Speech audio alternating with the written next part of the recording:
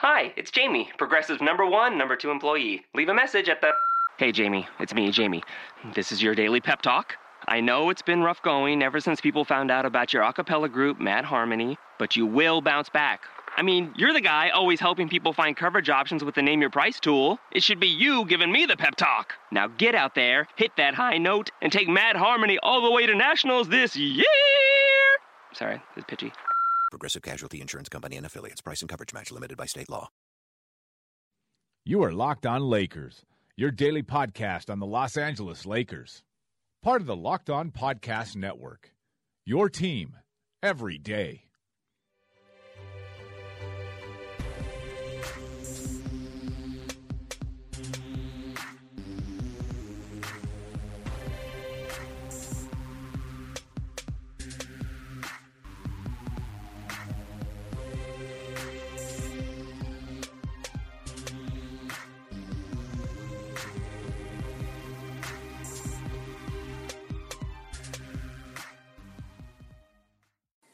And we're live. Welcome everybody to this live edition of the Locked On Lakers podcast. We are here on Silver Screen and Roll's Facebook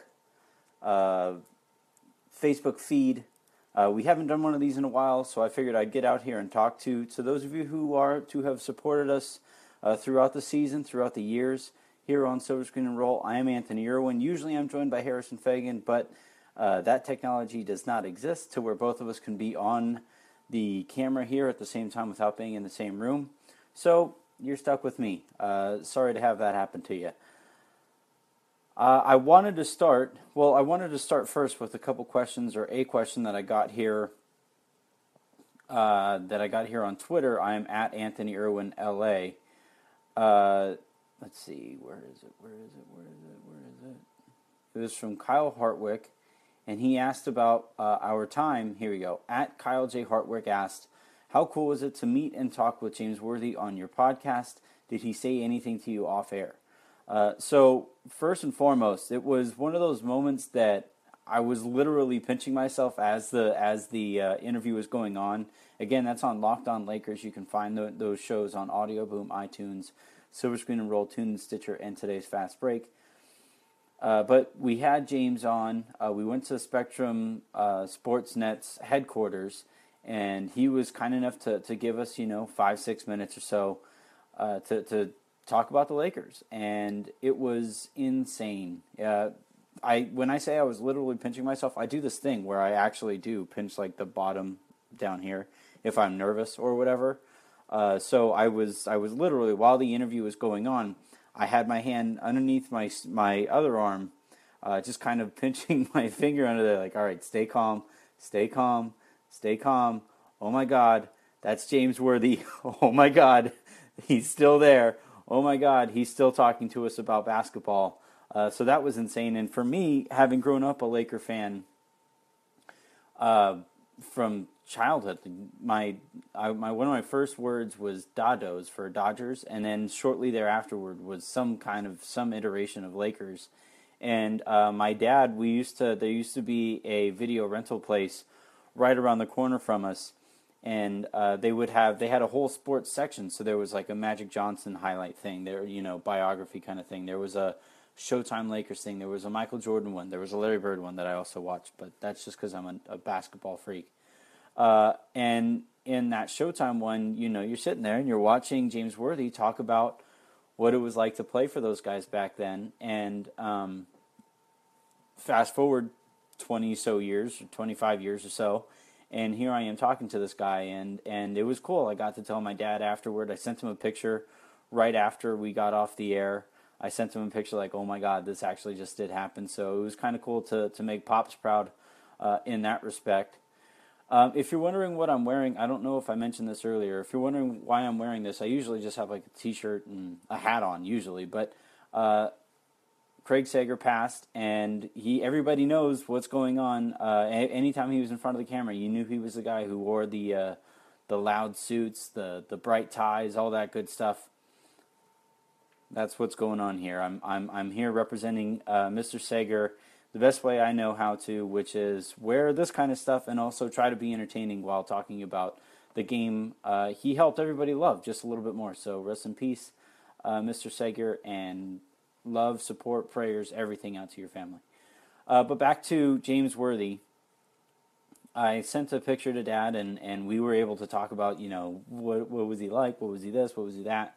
The second part of that question asked if he said anything off the air. Of course, he said a lot off the air, but I can't go into that because it was off the air. But he is just as entertaining as you would think. It's just crazy, the wealth of knowledge that he's drawing from. And he just pulls things out of the back of his head about basketball that you're just sitting there saying like, oh, yeah, that's right. The professional basketball players see the game in a completely different form than the rest of us do, and it was cool to be able to watch a game with him. Derek Fisher was also there. It was cool to just watch a game with them and pick their brains as far as what they're watching, because I guarantee you it's not the same thing that we're watching. Let's go ahead and get into a quick recap of everything that's gone on since the last time I was on the air here. I believe the last time I was on the air on Facebook Live, the Lakers had just won a game. Usually we do these after wins. The Lakers had just won a game, and they were, at or near 500, and there was still a bunch of playoff talk. And I told everybody, even though a bunch of people got angry at me about it, said that I may as well go work at ESPN. Which, if that's your punishment for me, you should probably find out some different punishments, because I would work for ESPN in a hot second. Sorry, Silver Screen Roll. Last time we were here, though, the prospects for the Lakers were significantly better. They since went on that, I think it was an 8-game losing streak, which was broken when they beat Philadelphia. You want to say handily, but they got a little closer than I think people really wanted it to. And I think, I don't think the Lakers are what they were over that losing streak. I don't think they're anywhere near being the worst team in the NBA. But I also don't think they were what they were at the start of the year either, where, people were talking about playoffs, and I just found it really hard to buy into the whole playoff mentality kind of thing. So they're somewhere in the middle. I would say they're going to win about 30, 35 games. That'd be a good season for them. But the bigger thing is that these kids are going to grow, and we've seen it happening already. As frustrating as it might be to look at the counting stats for Brandon Ingram, he's gotten significantly better. Go watch the first game of the Lakers season, and then compare it to what you're watching nowadays, especially defensively. And he's made noticeable strides. Same goes for D'Angelo Russell. It's a good thing that when he isn't out there, when he isn't healthy, that the Lakers don't look quite as good. He's important, and you want a second overall pick to be important to your team's prospects. Now, yes, the Lakers did challenge the Cavs, I believe, in a game where he wasn't playing. That's going to happen sometimes. But for the most part, the Lakers are significantly better when he's healthy and when he's playing. And that's good to see. You want to see your cornerstone guys make a positive impact on the entire roster, and D'Angelo Russell does do that. And then you go across the roster. Julius Randle opened up the year playing really well. He's continued to play really well. Larry Nance Jr. killed Brook Lopez on live television for everybody to see. That was kind of cool, and I believe it was, Emilio Gonzalez says Larry Nance's dunks are amazing. I concur. Let's get him in the slam dunk contest ASAP. That would be fun to watch this year. But for the most part, the Lakers are making strides forward. They are going to be better than they were over the last 8 or 9 games moving forward. Their schedule is going to start, lightening up a little bit, which is good to see as well. And I think overall, I can't complain about where the Lakers season is so far. Let's get to a couple of your questions. Phil Correa asks, do you have any doubts on the Lakers trading their veterans between now and February? The first guy who comes to mind is Lou Williams.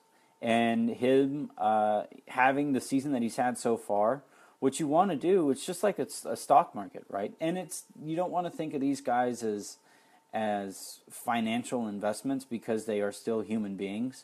But with that disclaimer out there, I would say, the purpose of acquiring talent and managing talent and making building a roster and going through a rebuild is getting pieces at their, at a decent value, watching those pieces or those assets accrue value, and then hopefully you find yourself in a place where you can get something for the talent that you've acquired over years when it's time for them to be moved. And I don't think Lou Williams is going to retire a Laker. I don't think the Lakers look at him as this cornerstone kind of piece over the next decade or two while the kids continue to grow.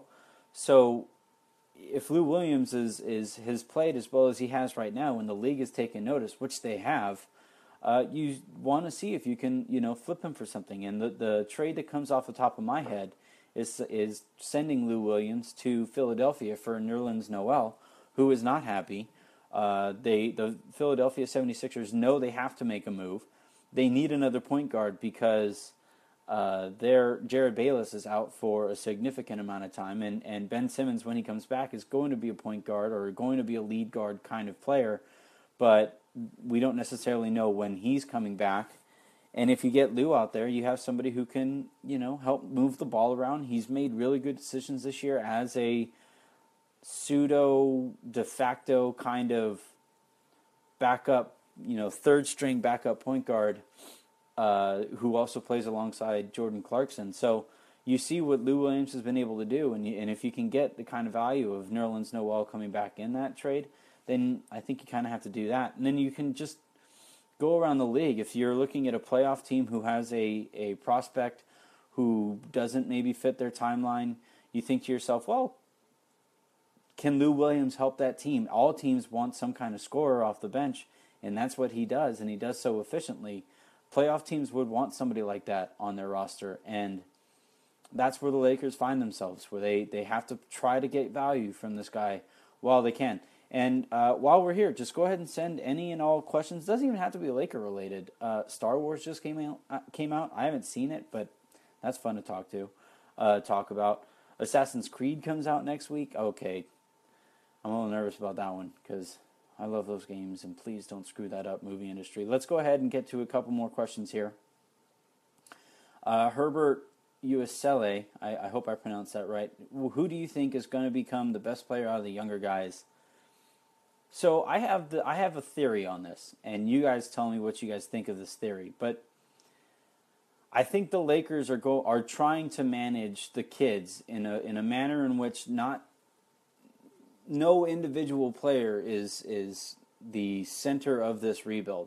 D'Angelo Russell, you would think, is that, and heading into the year, a lot of people thought that was going to be the case, but that's not how that works, right? That's not how it's worked out so far. The Lakers, Luke Walton has designed a system where they basically said, hey, we need to get as many guys touching the ball and creating with the ball as possible, which has kind of taken away from D'Angelo Russell's counting stats, but I actually think it's helped in his development. He hasn't had to force anything.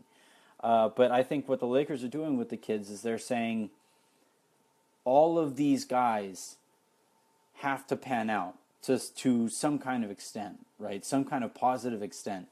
And for D'Angelo Russell, for Julius Randle, for Brandon Ingram, the best chance of those guys not being busts, right?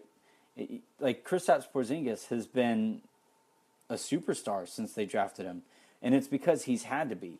The Lakers kids, conversely, have not been as good individually as Kristaps Porzingis, but I think if you were to ask both the Lakers fan base and the Knicks fan base and across the NBA which group of young talent a general manager would like to have, I don't think it's even a question that people would rather have the Lakers group of young talent. So you kind of, with even with Kristaps looking like a potential superstar, potential perennial all-star, you have to feel pretty good about the way the Lakers are managing these kids, and that's where I happen to agree with what they're doing. So this is a long-winded way of saying I don't think there's any one superstar out of the group.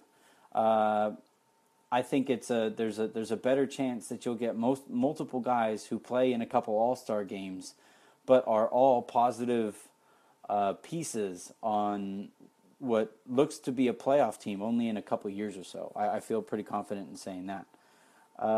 Let's go here. And Phil said, I asked this because I have doubts on anyone willing to help the Lakers get picks or unfinished reclamation projects, players who hardly saw playing time, and it's just my assumption that they won't help them. Yeah, I mean, it's tough because Luol Deng hasn't been very good. And this is going back to asking about whether the Lakers can move a veteran or something for some picks or some kind of asset in return. Luol Deng hasn't been that great, and he's not on a good contract. He's owed $72 million over the next 4 years. Timothy Mozgov has been pretty good, but asking a team to take on $64 million in contracts to a 7-footer who is not going to get any younger over that time is going to be tough to do that kind of convincing. And also, it's nice to have those guys on the team because, Luol Deng is going to help Brandon Ingram. Timothy Mozgov is going to help Zubats. He's going to help Tariq Black if the Lakers see Black as a long-term piece.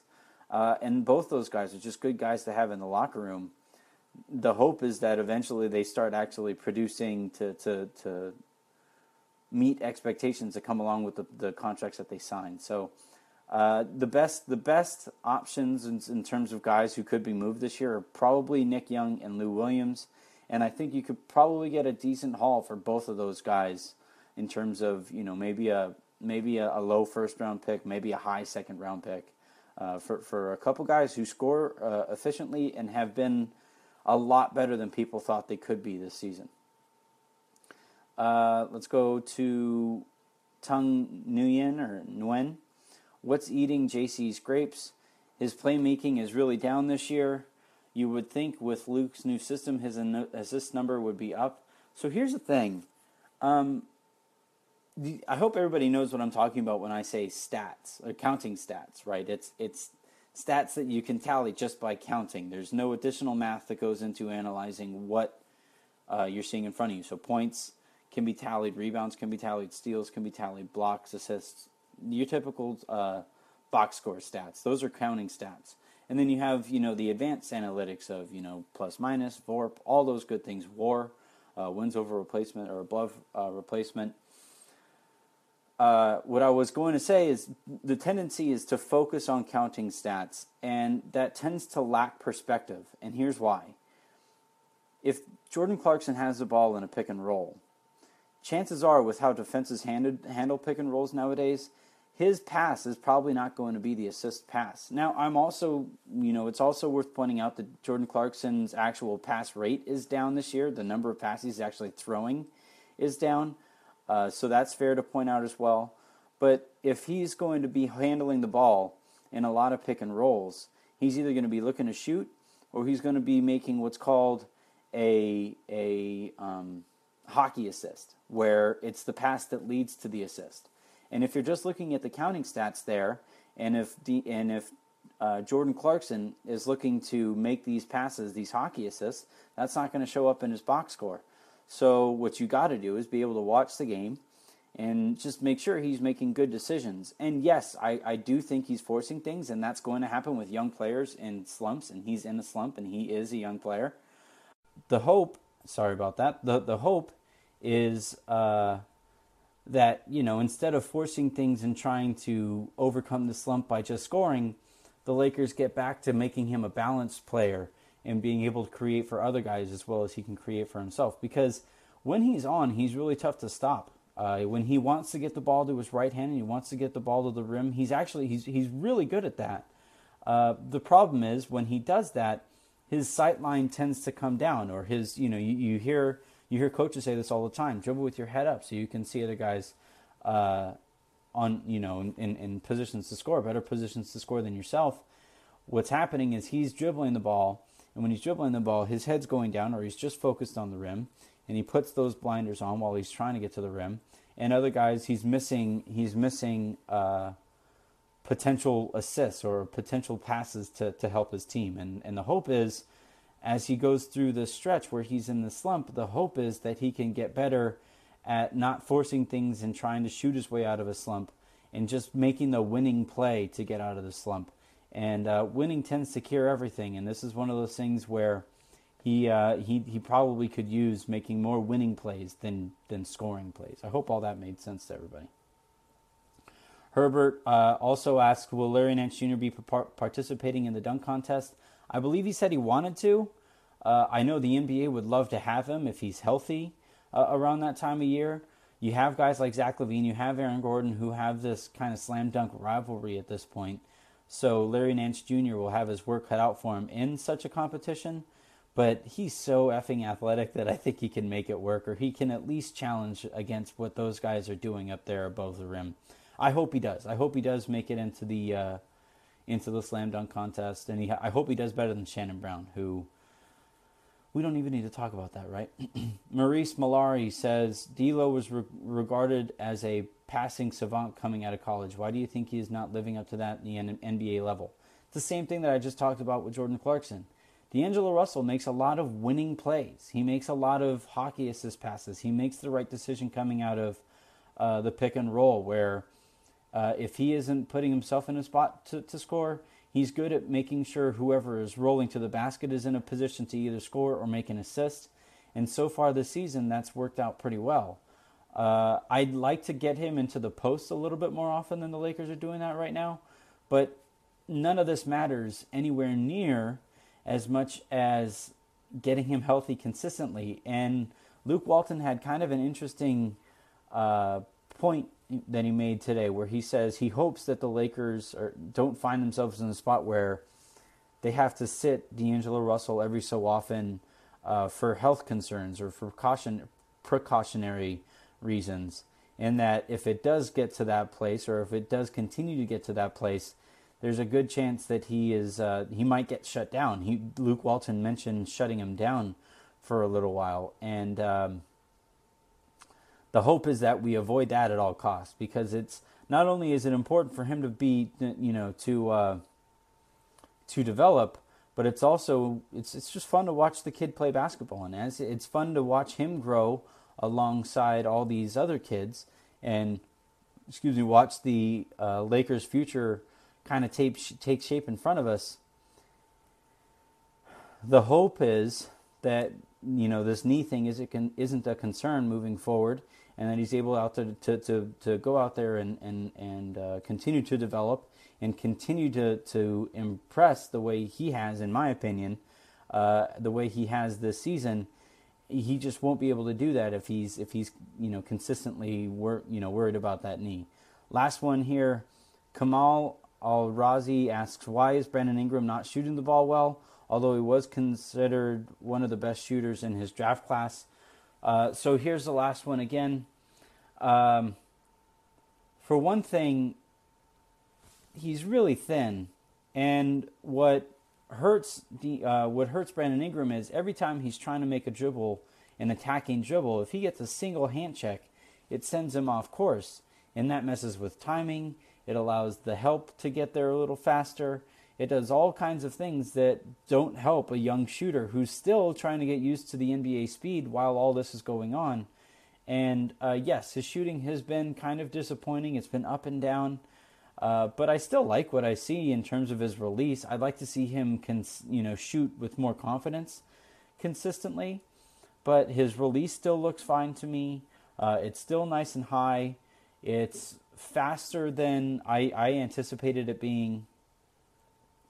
But the hope is that he continues to gain strength and adapt to the NBA speed a little bit more than he has so far this year. So but again, it's all about guys being pieces on winning teams in a winning environment. And while his shooting hasn't been great, his defense has been for a rookie, and the plays he's been making defensively are winning plays. So the hope is that he can continue to do that while his offensive game catches up to his defensive game. So again, all these guys, Jordan Clarkson has to work on his passing. Julius Randle has to work on his quick decision making and his shooting. D'Angelo Russell has to work on his turnovers. Brandon Ingram has to work on his shooting. all these guys are young. None of these guys are anywhere near finished products. And not only are they young in terms of NBA time, spent on a court, on an NBA court, they're young by actual years lived standpoints, where I believe D'Angelo Russell is either 20, I don't think he's 21 quite yet. Jordan Clarkson's a little older than the other guys. I think he's 23. Julius Randle, I think, is 20 or 21. Brandon Ingram is only 19. Like, these guys are nowhere near finished products, not only as basketball players, but as men. And they're all making strides, positive strides moving forward that you want to see. So that's been that, keep an eye on just the bigger thing is just keep an eye on the actual development and don't box score watch. Actually watch them go out there and play. And my advice, if you really want to see how good they're getting, go back and watch old games as the season goes along, and you can see, all right, our bad habits being broken, our good habits being formed, and that's the hope as you're watching this Lakers season go along. So again, this was fun. I enjoy talking to you guys a bunch. Thanks everybody for tuning in the way you have. Thank you everybody for the questions. Send them in. Keep sending them in. I'm at Anthony Irwin LA. I will try to send those to you as well. After this, so we're going to go to a quick break, and then after this, I actually have a conversation with somebody who talked to Nick Young for an extended period of time and had a fun conversation with him. So get ready for a fun interview there. We talk about Michael Jordan, we talk about Kobe, we talk about Nick Young, obviously. That's going to be fun. That's going to be on tomorrow's episode of the Locked On Lakers podcast, which can be found on Audio Boom, iTunes, Silver Screen and Roll, TuneIn, Stitcher, and today's Fast Break. And I will talk to everybody soon. Again, rest in peace to Craig Sager and all the love to his family.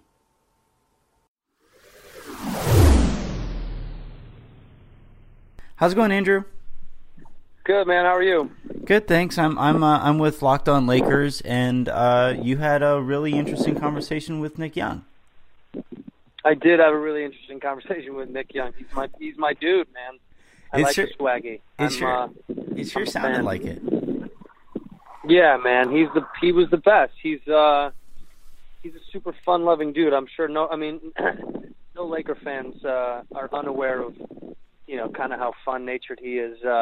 Everyone kind of sees that and knows that, but I think we kind of brought it out of him a little bit more in the interview because we took him to a Russian spa and made him get beat with palm fronds and gave him the Russian spa treatment that we're used to deep in the heart of the motherland, and he loved it, man. He was super fun and got pretty candid in the hot tub, and we drank a beer because it was Cinco de Mayo, and I like him, dude. I think he's fantastic, and I think it's his time to shine for the Lakers now with him and Russ. As long as they both stay healthy, I think they're a dynamic duo, man.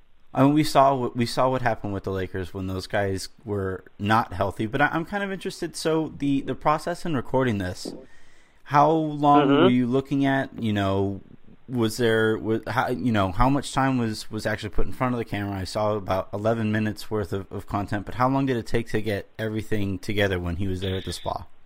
Well, all the interviews we spend about a couple hours, which with the talent, but it depends on athlete to athlete. It changes, but with him it was a couple hours, but he was down to stay for longer. And we usually contract him out just for like an hour and a half or so, but he wanted to stay much longer and kick it. And if we sat in the hot tub and drank 100 beers, he would have been down because he was just having a good time. But, that's kind of the whole idea of the show is this, this Russian sports trainer host who's trying to make it in America with his own talk show is trying to befriend these athletes and learn their culture and their lifestyle. And in turn, they end up falling in love with Nikolai Popov. And they usually want to stay and hang longer. And Nick was no exception. I mean, he kicked it for a while and did everything we wanted to do and was super fun and cool and knew how to take a joke and didn't take himself too serious and had all the makings of kind of like a superstar, being good on the court and then having great media presence off the court, which is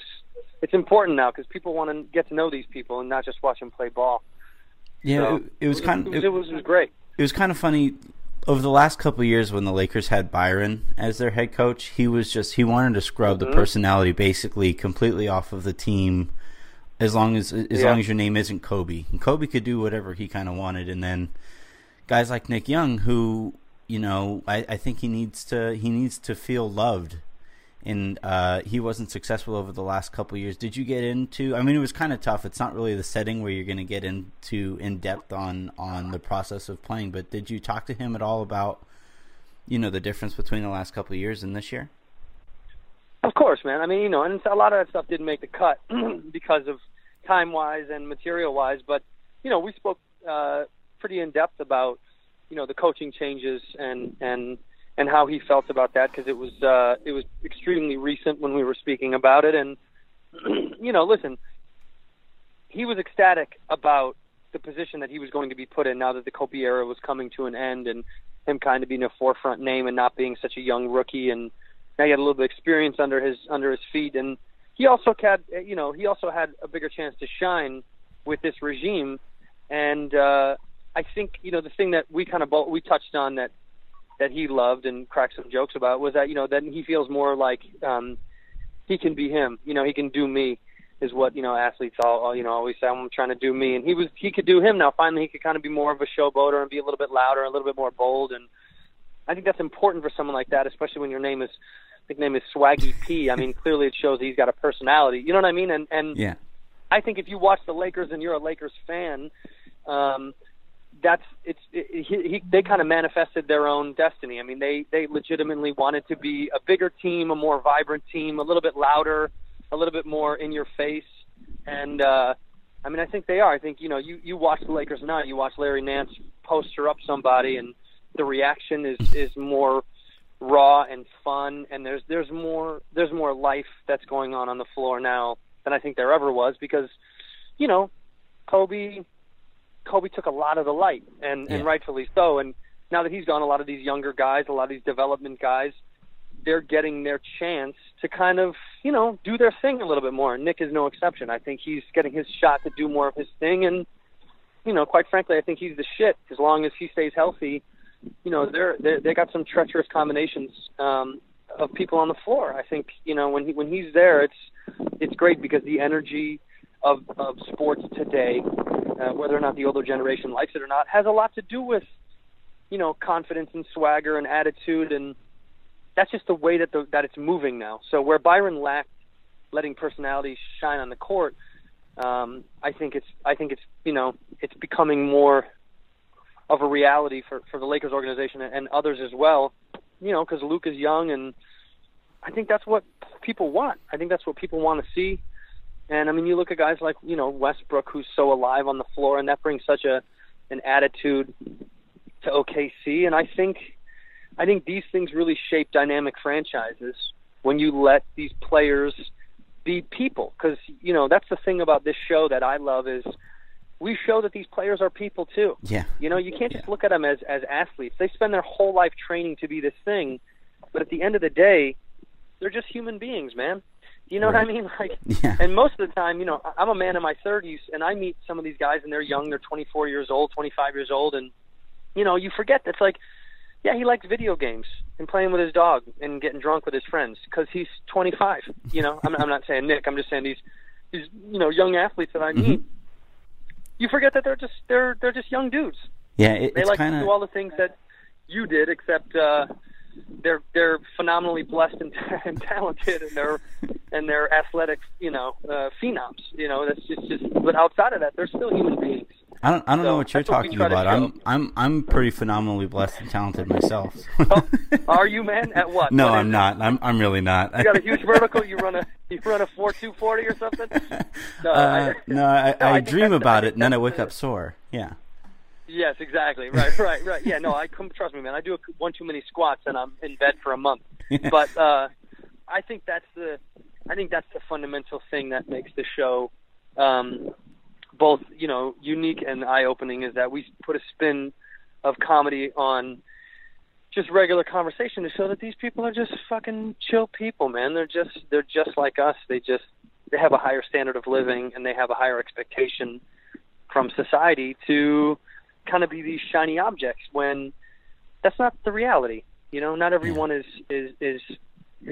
perfect and tidy and neat and tied up, and some people are a little bit more flashy and fun, and Nick happens to be just that, and God damn it, he should be. You got to let these people live and let them play and let them be who they are, because we pay money to see them entertain us at the end of the day. It's an entertainment venue, and when we start to lose that, I think you lose a part of the game. You lose something beautiful about the game when you don't let people kind of have fun. Absolutely. So why Nick Young? What drew you towards Nick in choosing him for the show? Why do we pick Nick? The swaggy prophet. I mean, I think that says it all. First of all, we wanted to touch on a lot of athletes from a lot of different venues.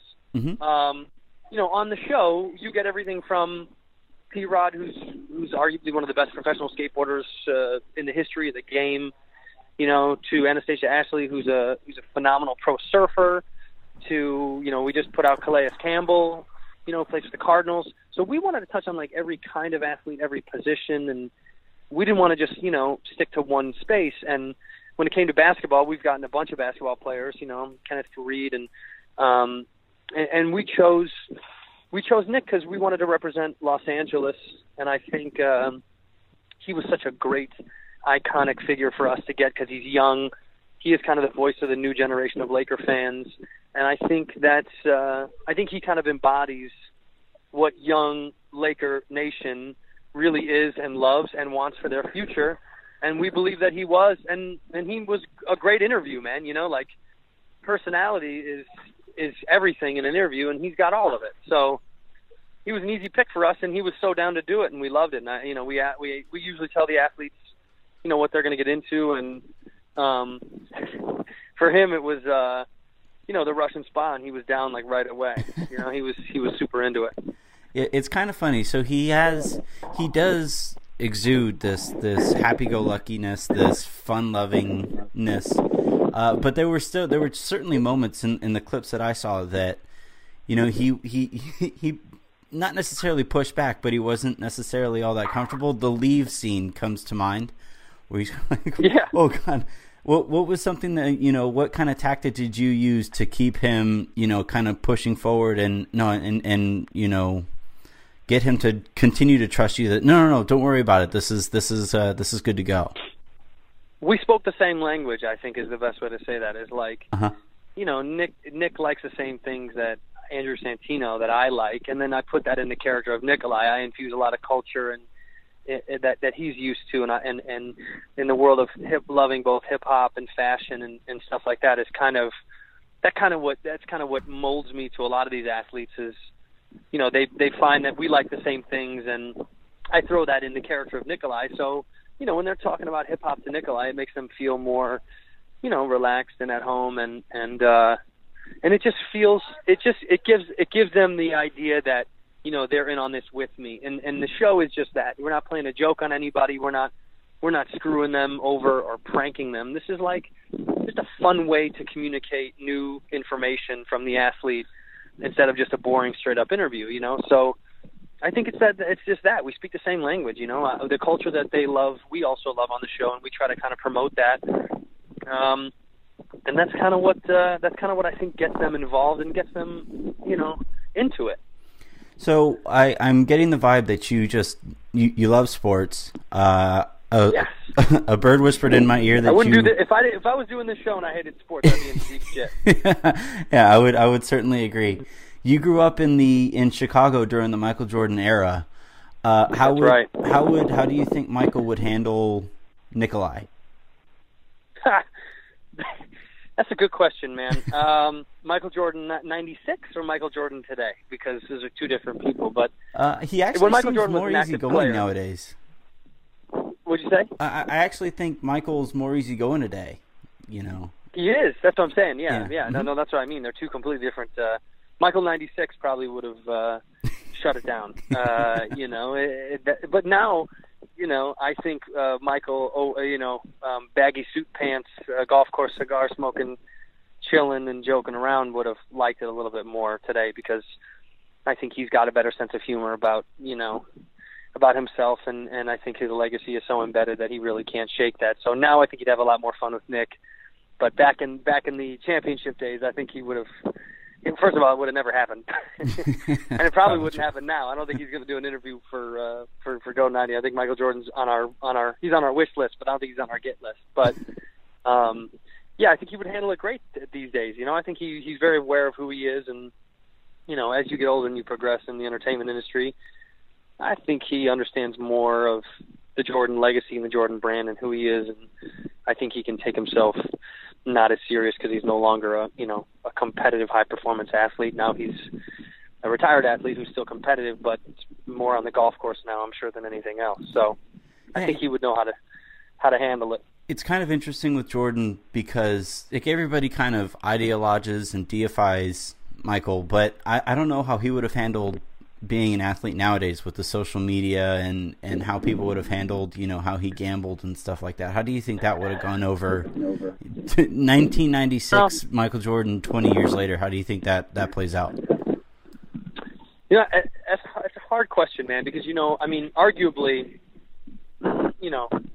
you could say that what Jordan did for the game then was exactly what athletes are doing for the game today. It's just a different version of it, right? So the world that social media has created for athletes to kind of be their own entity outside of the court and create and establish a look and a feel off the court.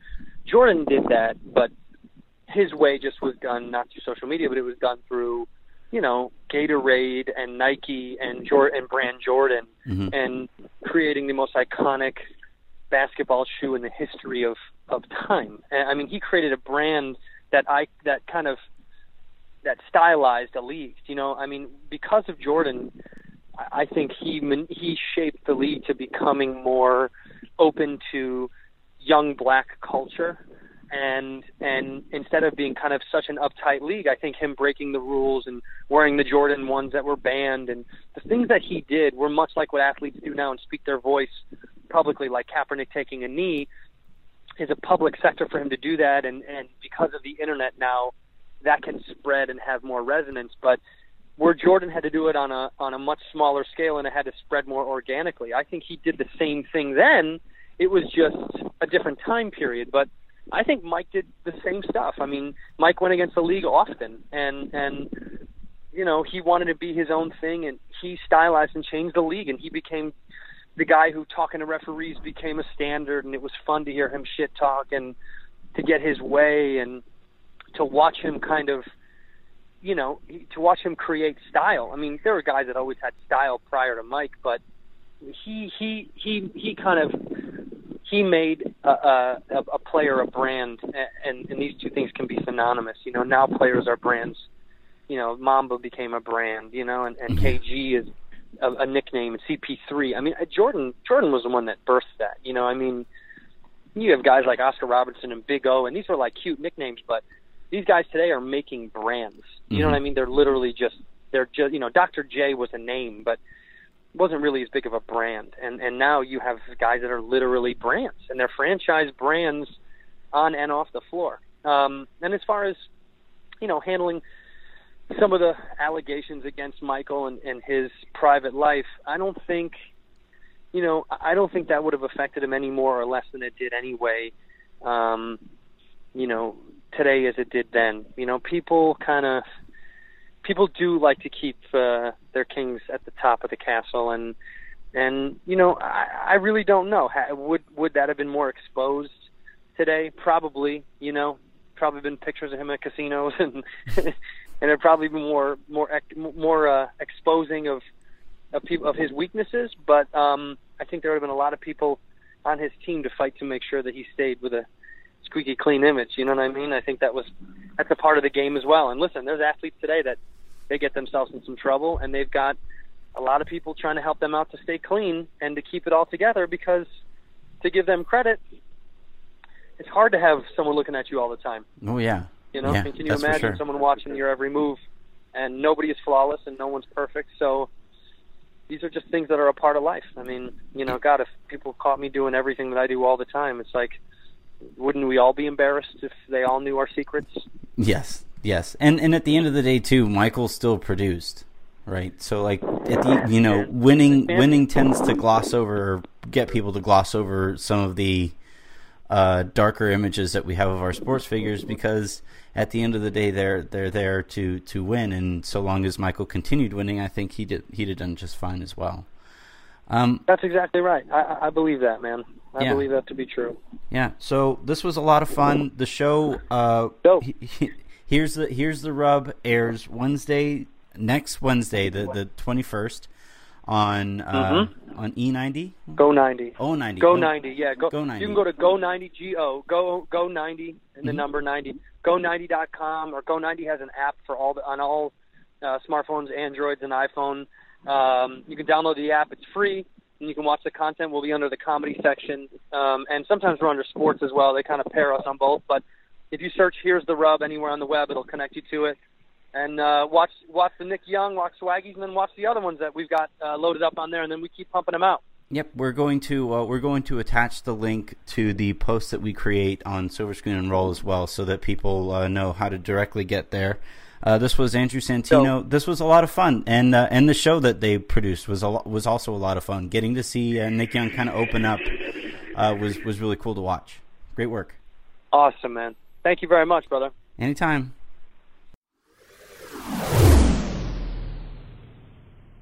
All right, so that was my conversation with Andrew Santino, who was a lot of fun. I hope everybody enjoyed that a lot. I hope you guys all really enjoy the actual episode, which airs on the 21st, which is, what is it?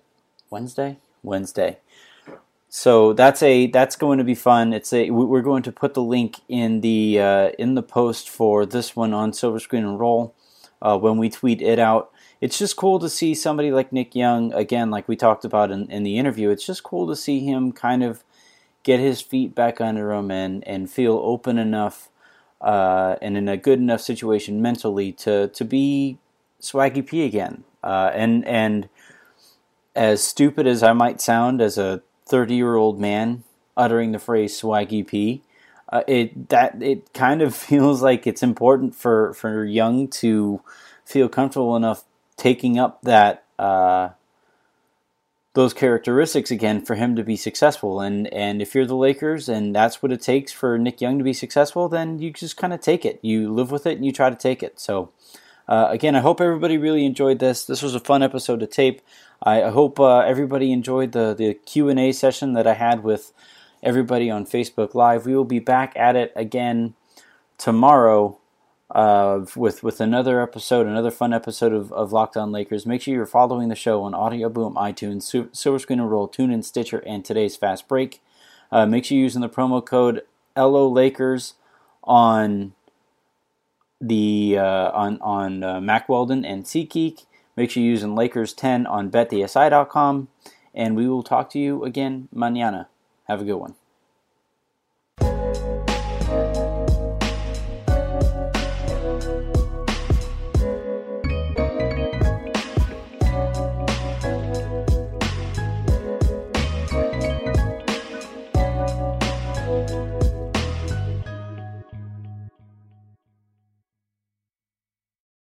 Is that the new iPhone? Yeah, got it on T-Mobile. Fastest iPhone deserves America's fastest LTE network. Introducing the amazing iPhone 8. It's the best iPhone yet, now on America's best unlimited network. For a limited time, save up to $300 on the amazing iPhone 8 after 24 monthly bill credits. And now join T-Mobile's iPhone upgrade program for free. Eligible trade-in and finance agreement required. If you cancel service, you may lose promo credits. Contact us for details. Video at 480p. Small fraction of users over 50 gigs per month may have reduced speed. See store for details.